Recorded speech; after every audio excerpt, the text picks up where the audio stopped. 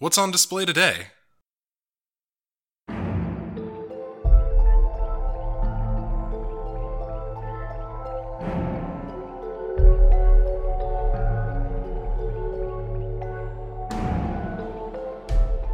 It's 1937 and the Explorer Society is hard at work to recover the secrets of a lost civilization. The island is riddled with clues, puzzles, and obstacles, all guarded by 4 mysterious spirits. Can you beat the challenges, solve the riddles, and find the long-lost treasure of knowledge? Join our hosts as they explore Adventure in the Valley of the Unknown at COSI in Columbus, Ohio.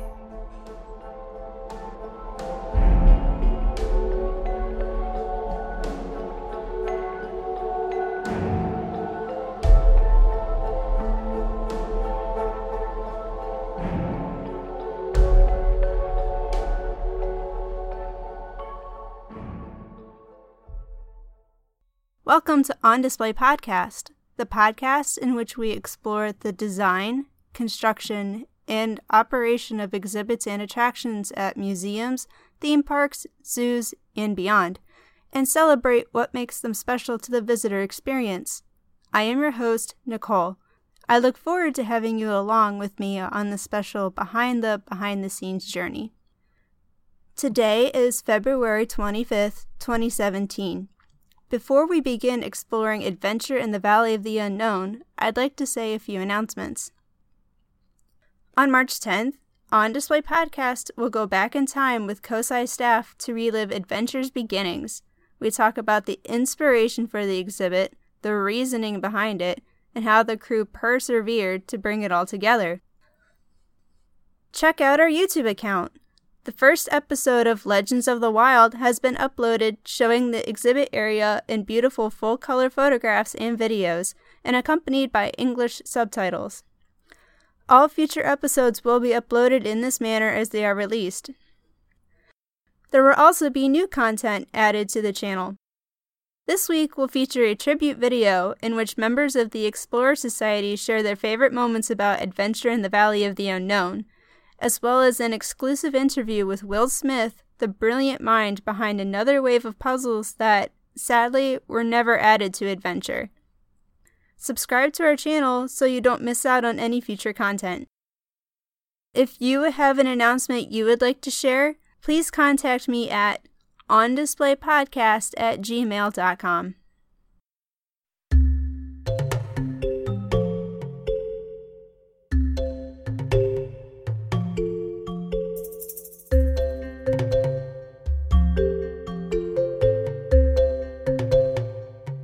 COSI originally opened in 1964.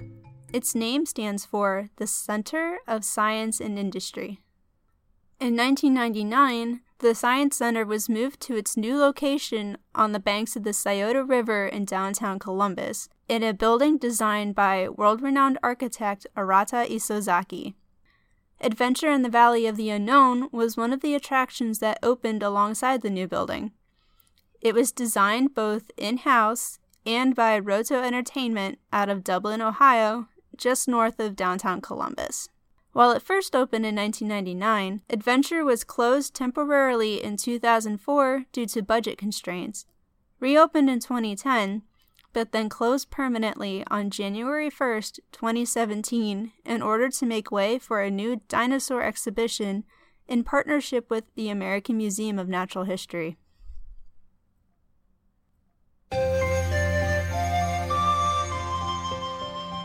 Sometimes compared to the popular point-and-click adventure game Myst, this fully immersive exhibit feels almost more like a movie set than it does a science center.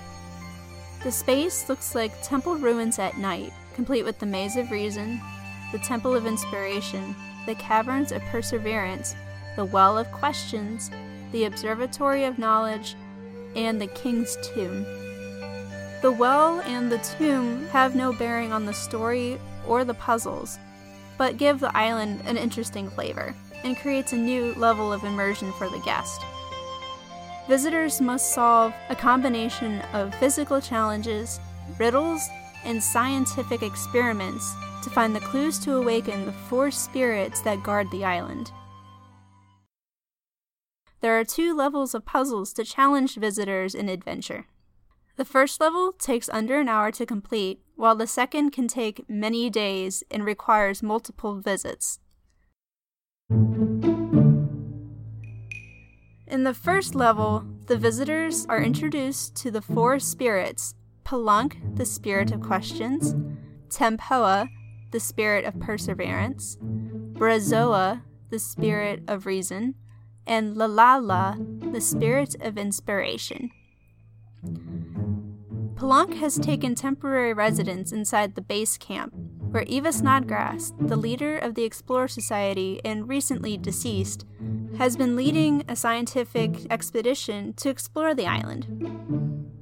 Upon awaking Pelunk using clues Eva left behind, it is revealed to the visitor that there is a lost treasure of knowledge somewhere on the island. Pelunk then directs the visitor to visit the other spirits to get their clues to find the location of the lost treasure. The level 1 puzzles are pretty simple. The visitor must make his or her way through the maze of reason to waken Brazoa. They must use intuition and observation to wake up Lalala at the Temple of Inspiration.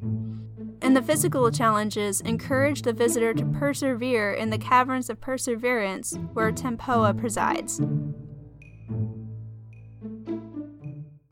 Throughout the exhibit, one can find journal pages and notes left behind by Eva's team. Most of these contain important clues the visitor needs to solve the puzzles. Also throughout the exhibit area are docents dressed in period costume, each with his or her own unique character and personality. They represent a multi-international team of scientists that have been brought together to uncover the island's secrets under Eva Snodgrass's leadership. They rarely give the visitors the answers directly, but are more than willing to help in tough situations. The spirits are awakened by a series of 3 animal glyphs located on shrines beside the statues.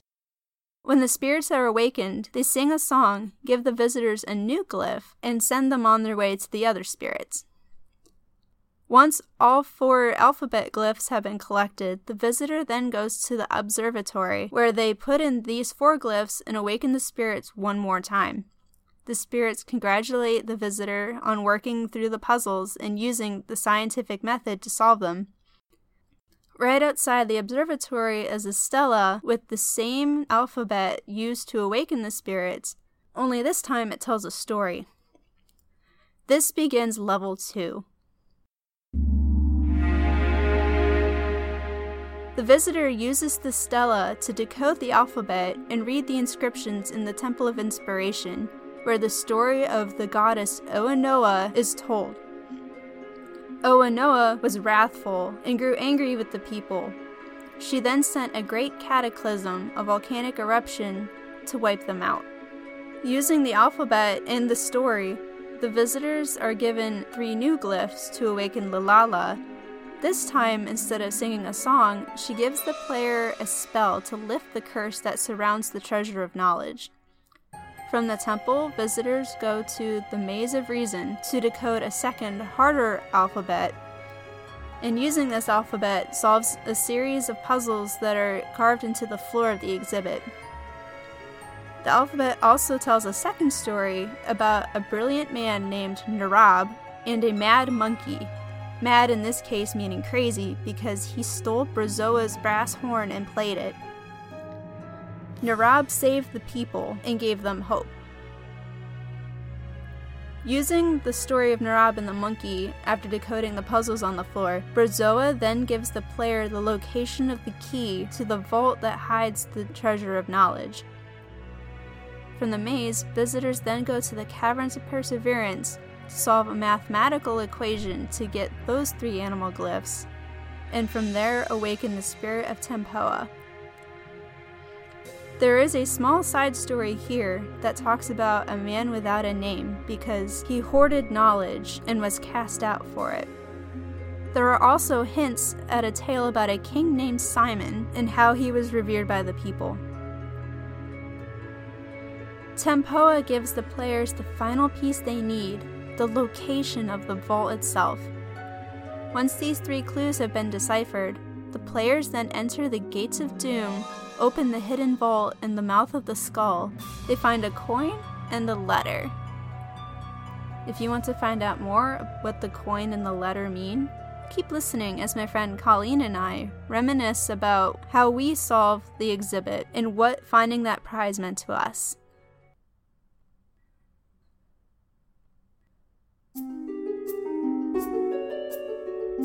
You are about to hear a conversation that was recorded over Skype.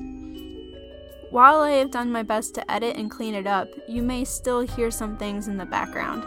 Thank you for understanding.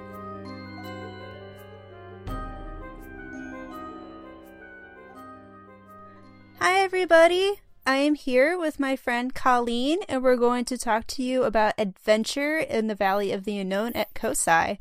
Would you like to introduce yourself? Hi guys, I'm Colleen. I'm Nicole's best friend in the entire world. Basically, I've been a fan of COSI since I can remember because I'm Columbus homegrown, so it's always been a place that I've enjoyed going and exploring. Yeah. All right. So how long were you working on Adventure? Well, let's see. I remember one time in college, I was with my roommate and her friend, and we three worked on it. We actually finished level 1, so that was probably 6 years ago, maybe. We finished level 1, and I was like, wait, there's a level 2? What? And so by the time we finished level 1, we had to go, so I didn't even have a chance to work on it, but it was always one of those things where I was like, that'd be cool to go back and finish, but it took me a few years to get around to level 2, to starting that whole ordeal. I'd only been working on it 3 or 4 years off and on. We're pretty much experts, though. If you want to say that, I don't know. But yeah. Do you remember the first time you walked into that space and saw it?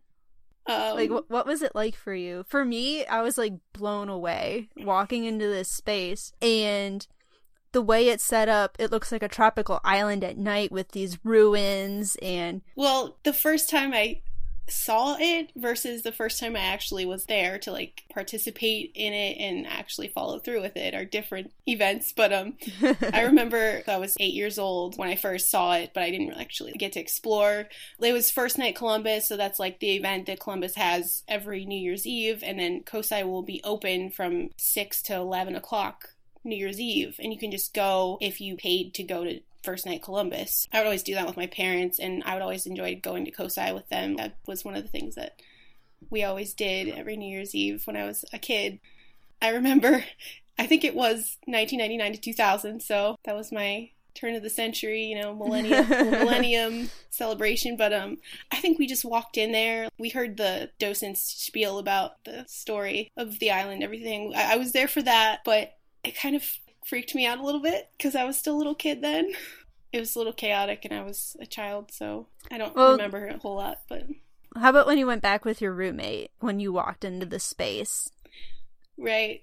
It's so weird though, because you go from being COSI is it has sort of an industrial museum feel, bright lights and there's a lot of people around, and then you walk into Adventure and it's all dim and there aren't just flat walls anymore. It's rocks, and the people that work in there are dressed up like period clothing, and it's definitely immersive. It's fun though, because you get to forget about whatever you're doing the day before and put yourself into this situation. It's fun. It took you to another world, really, is what it did. I would agree, definitely. It's almost like you physically got into a time machine, or a TARDIS, I guess, because you went across time and space. They never really said where the island was, did they? I don't think so. I guess, you kind of inferred it was tropical. I mean, it wasn't freezing when you walked in there. There was that much going for you. Well, and it does refer to the volcano, I guess, was in the area, too, so that kind of... Well, I mean, Iceland has volcanoes, too, and it's not tropical. I guess that's true. I feel like there's sand, though. There's a lot of sand. But again... There was a whole pit full of sand. For sure. Just mostly rocks and sand. It was mostly rocks and sand. I guess that's what you get in a temple ruin, right? Yep. It was at night. There was very dim lighting. Very dim. One time, the two of us were working on the maze puzzle with a handful of others, and the emergency lights came on, and nobody moved for a couple minutes until one of the staff came and kicked us out. And we came back after the alarms quit sounding, and we're like, oh, this is going to be so much easier to see everything because the lights are on. And it wasn't. So the dim lighting was definitely important. Yeah, the flickering lights, it definitely made you feel like you were not in the United States anymore. Yeah. And then another huge aspect of the island was the alphabet, and there were actually 2 alphabets that were inscribed on the walls that told the story of the island. The first alphabet was pretty easy to decipher, wouldn't you say? Yeah. Yep, definitely. Especially compared to the second level language. 2. Oh, man. Yep. The first language, it was pretty much just the English letter equivalent with the island equivalent. And it got to a point where you didn't even have to look at it anymore. You could read it pretty fluently. The second language was a bunch of triangles that were in the middle of a line and were read right to left. Mm-hmm. And not all of them were letters. Some of them were sounds. And then the second language told the story of the mad monkey. And Colleen and I hate this monkey so much. This monkey haunted our every step the whole time we were in the maze. Probably the worst part of that maze. And we needed that darn monkey to solve the puzzle. Too many tails. There were too many tails. The cave. The Caverns of Perseverance? Yes. Yes, the caverns. And there was another kind of language in there, but it was a language of numbers. And our other friend Diana was the one who cracked that, and it's a good thing she did, because we would have been there a lot longer than we were.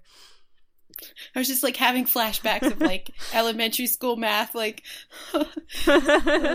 you do need this math when you graduate to solve riddles. No, you can't just say that you don't ever use math ever again, because you do. You never know when. You never know. And luckily there are staff there, the volunteers, who are incredibly helpful. They have their own personalities. They make their own characters. There's a biologist. There's a mechanic. We were actually given the key to the final part by a chef. That was really cute. Yep. I think that's good because it shows that Kosai wants the guests to be immersed and to be interactive. And in having that tangible human presence, it draws you in and makes you feel part of the exhibit. I mean, you might not be wearing a period dress or an Indiana Jones hat, but you still feel like you're part of the group and that you're accomplishing something. Well, you first started out in a tent where the Explorer Society was set up. And you find out that Eva Snodgrass had passed away, may she rest in pieces, and she found out about these spirits on the island. And it's up to you, the guest, as an explorer, to awaken all the spirits on the island and find the lost treasure of knowledge. You had the Maze of Reason, which you and I spent a lot of time in, and I think we both hate with a passion that burns bright. Oh, I know I do. It got to the point where I dreaded going to that darn maze. Sorry. We're trying to keep this family friendly. There was the Temple of Inspiration with Lalala, the spirit of inspiration. Mm-hmm. And you could hear her throughout the entire exhibit. It didn't matter where you were. You could hear her singing. Because all the spirits had songs. I don't think that's ever going to leave my mind. It's just burned into my brain. Oh, yeah. Be inspired. No. Use your imagination. And then the spirit of perseverance was hidden in the caves, and that was Tempoa. And he sounded like Yoda. Indeed. He had a very gravelly, froggy voice. Yeah, it was like a cross between Kermit the Frog and Yoda. And then the observatory, where you went at the end of the first level, and you got another song and dance. Right. There was a lot of singing and dancing. But we missed... They mean a lot now, I think. Yeah. Well, it is meant for children, so you kind of have to have that aspect of entertainment, I guess. keep their attention span. And in the first level, they would give you a letter in the island's alphabet, and you had to write it down. And when you went to the observatory, instead of the animals, it was the alphabet you had to put in. And they would sing about congratulating you on getting to the observatory. And I just feel like they were taking home the fact that you did this, you solved this, now you can take that and apply it. And then level 2. Logic and reason stuff. Yeah. Level 2, you solve the stories. The spirits themselves give you clues. You work really hard to solve the mathematical equations and the alphabets. And you find the key in the Gates of Doom. And you open the box. And you find a letter. And you find a medallion. And this is where it really hits home. The medallion on one side has the spirits and the word seek, which is the first word you use to start level 2. On the other side, someone told me later, is the same design that was sent on one of the Voyager satellites, and it's supposed to represent humanity. The letter is from, I believe it's the King Simon. It's not signed, you're missing the bottom portion of the letter. It's torn off. But it's talking about how he found this coin, and he's going to travel through time to find it. And that's when you realize you're part of the story. And it's an amazing feeling. One, you've solved this puzzle that you've been working on for hours and hours. And you realize you get to continue the story. Except in our case, we ended the story, which was very bittersweet. But it was definitely worth it in the end. Yeah. And I was definitely sad when we finally got there. It was bittersweet because I was really glad that we were actually able to finish it and figure it out before the end. But half of adventure is your experience as much as it is the design of the exhibit. When you're doing an adventure, it's not like you're doing homework where you're like, oh, I have to do this to learn. It's like, since you're experiencing it and it's so encompassing and immersive, you are kind of growing and you don't even realize it. And it created a community.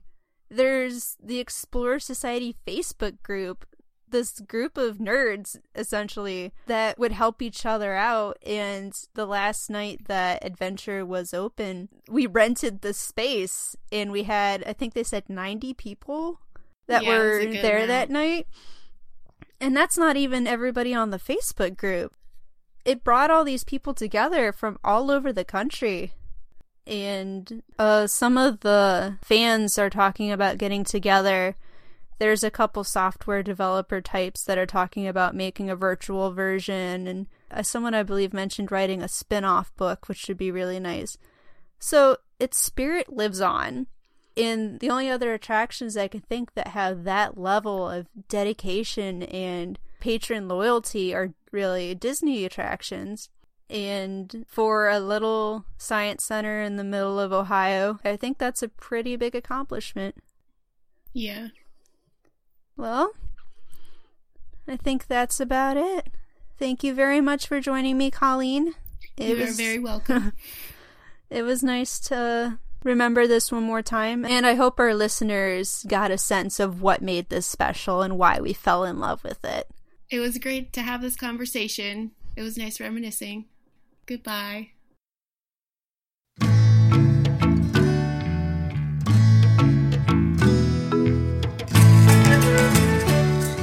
I would like to extend And a personal, sincere thank you to Colleen for rolling with me and for sharing what made Adventure special to us. While Adventure is no longer at COSI, there are still many awesome exhibits and events to see there. The planetarium at IMAX shows, time travel, deep sea exploration, you can do all of this and more. To plan your visit to COSI, check out their website at cosi.org. That is COSI.org. Join me again on March 10th when I speak to COSI staff about what it took to bring Adventure in the Valley of the Unknown to life. We talk about movies, creating characters, and if Frank Oz really was the voice behind Tempoa, the Spirit of Perseverance. Keep in touch with On Display Podcast through our social media accounts. You can find us on Twitter, Facebook, and on YouTube. You can also feel free to contact me directly through my email at ondisplaypodcast@gmail.com. If you would like to help On Display Podcast, please consider leaving a review or comments on the episodes. I truly appreciate all constructive criticism because I want to make On Display Podcast the best listening experience I can for you. I am your host, Nicole. Thank you for joining me today, and I hope to see you again soon on Display Podcast.